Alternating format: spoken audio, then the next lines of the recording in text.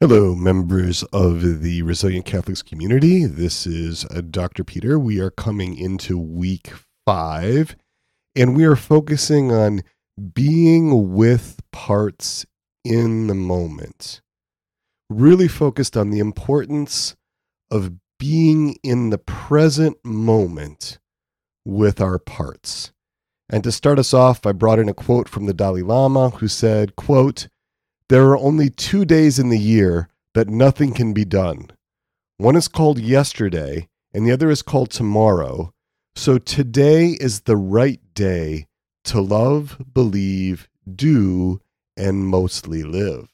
Right? We're going to focus on today. We're going to focus on right now. I'm inviting your parts to live in the now, in this present moment, right now. And this is a good reminder to turn off your cell phones and any alerts you have on your computers or mobile devices. We want to reduce external distractions because we're going to practice being with ourselves in the quiet.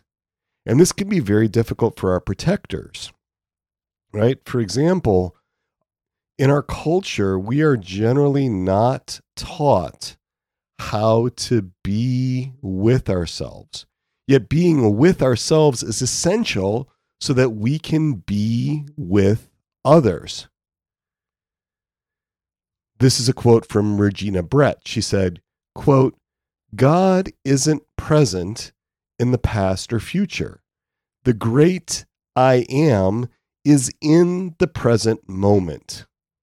When I claim that presence, I can get through anything today." End quote. Regina Brett. And this is where we have to meet him. This is where we have to meet our Lord in the present moment. If we're going to meet him at all, it's going to be in the present. It's not going to be in the past. It's not going to be in the future. It's going to be in the present. But our parts, with their good intentions, they're trying to help us, can so frequently take us out of the present moment. They can take us back into the past, right? A lot of times our exiles will do that, or our protectors, especially our managers, can take us into the future. And one way to assess how integrated we are is to note how much of life we live in the present moment compared with living in the past or living in the future. And so that's what we're working on today. And it will come, this being with your parts in the present moment, it'll come with some practice. So for today, I'm drawing from pages 21 to 25 in our self-therapy workbook. This is all in chapter 4. We're working on connecting with parts that are already very present, already up and active within us. Now remember, it can take some time and some practice to become familiar with our parts. It takes time to develop relationships with our parts, just like the relationships we develop with other people. It takes time to develop our relationships with our parts. And safety and protection are really important for having that sense of felt security in relationship. The other thing about developing relationships with our parts is that it can feel awkward. Parts can be really uneasy in just starting to connect. Right? This is unfamiliar territory. Many parts have been in their roles for decades. They're not used to being seen, heard, known, and understood, or they're not used to other parts being seen, heard, known, and understood either.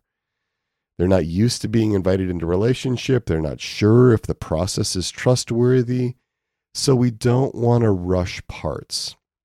You can think about this like working with little children. Many of them are young.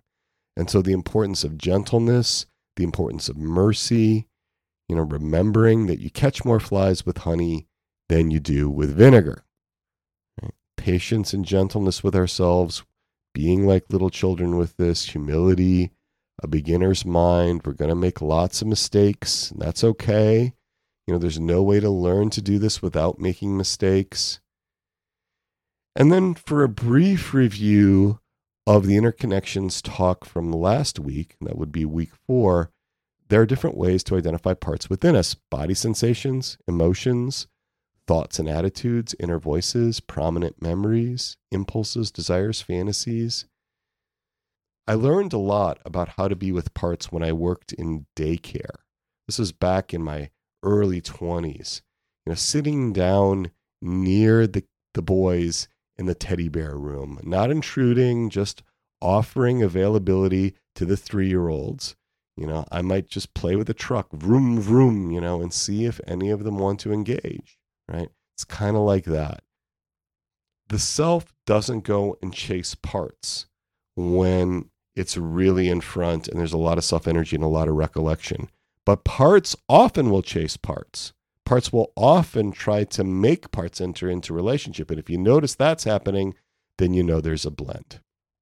Well, what gets in the way of us being with our parts in the present? Well, first, fear, right? And fear can result from there being a lack of felt safety.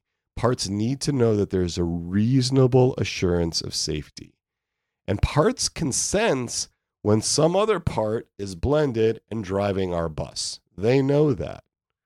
And so that's a big one, safety issues. The second is the fear of acknowledging our human condition. And I'm reminded of Apollo 13. Remember the movie with Kevin Bacon and Tom Hanks, when they have that scene where they release the service module from the command module, and there's all this damage as the service module rotates away. They were unprepared to see the extent of the wreckage in that service module. And so sometimes it's like that. We're just afraid to see how messy things are inside. So fear, that gets in the way. Frustration or anger, sometimes there's time pressure. Got to get this done now. We've got performance-based parts, manager parts that are wanting to get this taken care of. High performance demands. Sometimes they want to be a good RCC member. I want to do all the exercises right? Or there could also be anger at other people, right? If we connect with parts that have been exiled, we could wind up dealing with really strong feelings, including anger toward people that we still need to be in relationship with, people who are important to us, right? So fear gets in the way, anger gets in the way, and shame, right? Protectors can be really embarrassed about parts neediness, about parts immaturity. So shame can be a third thing that gets in the way of being with our parts in the present. Fourth, grief, the intensity of the experience of grief, our losses, unresolved. And the fifth, and this is really an important one for some managers, especially any standard bearers, are moral concerns, right? If we get in touch with these parts, we might have desires or impulses that seem sinful.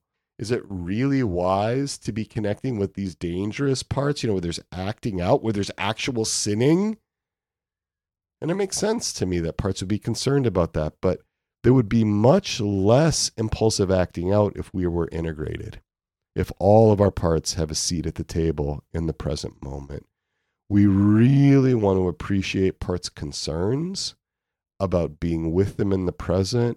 And when we do the experiential exercise in a few minutes, we will work with whatever parts are already up for you, whatever parts are already present. We're going to be focusing on understanding your experience better. We will contract with parts for safety.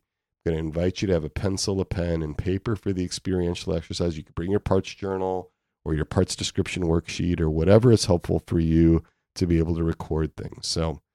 And I will just see you on the other side.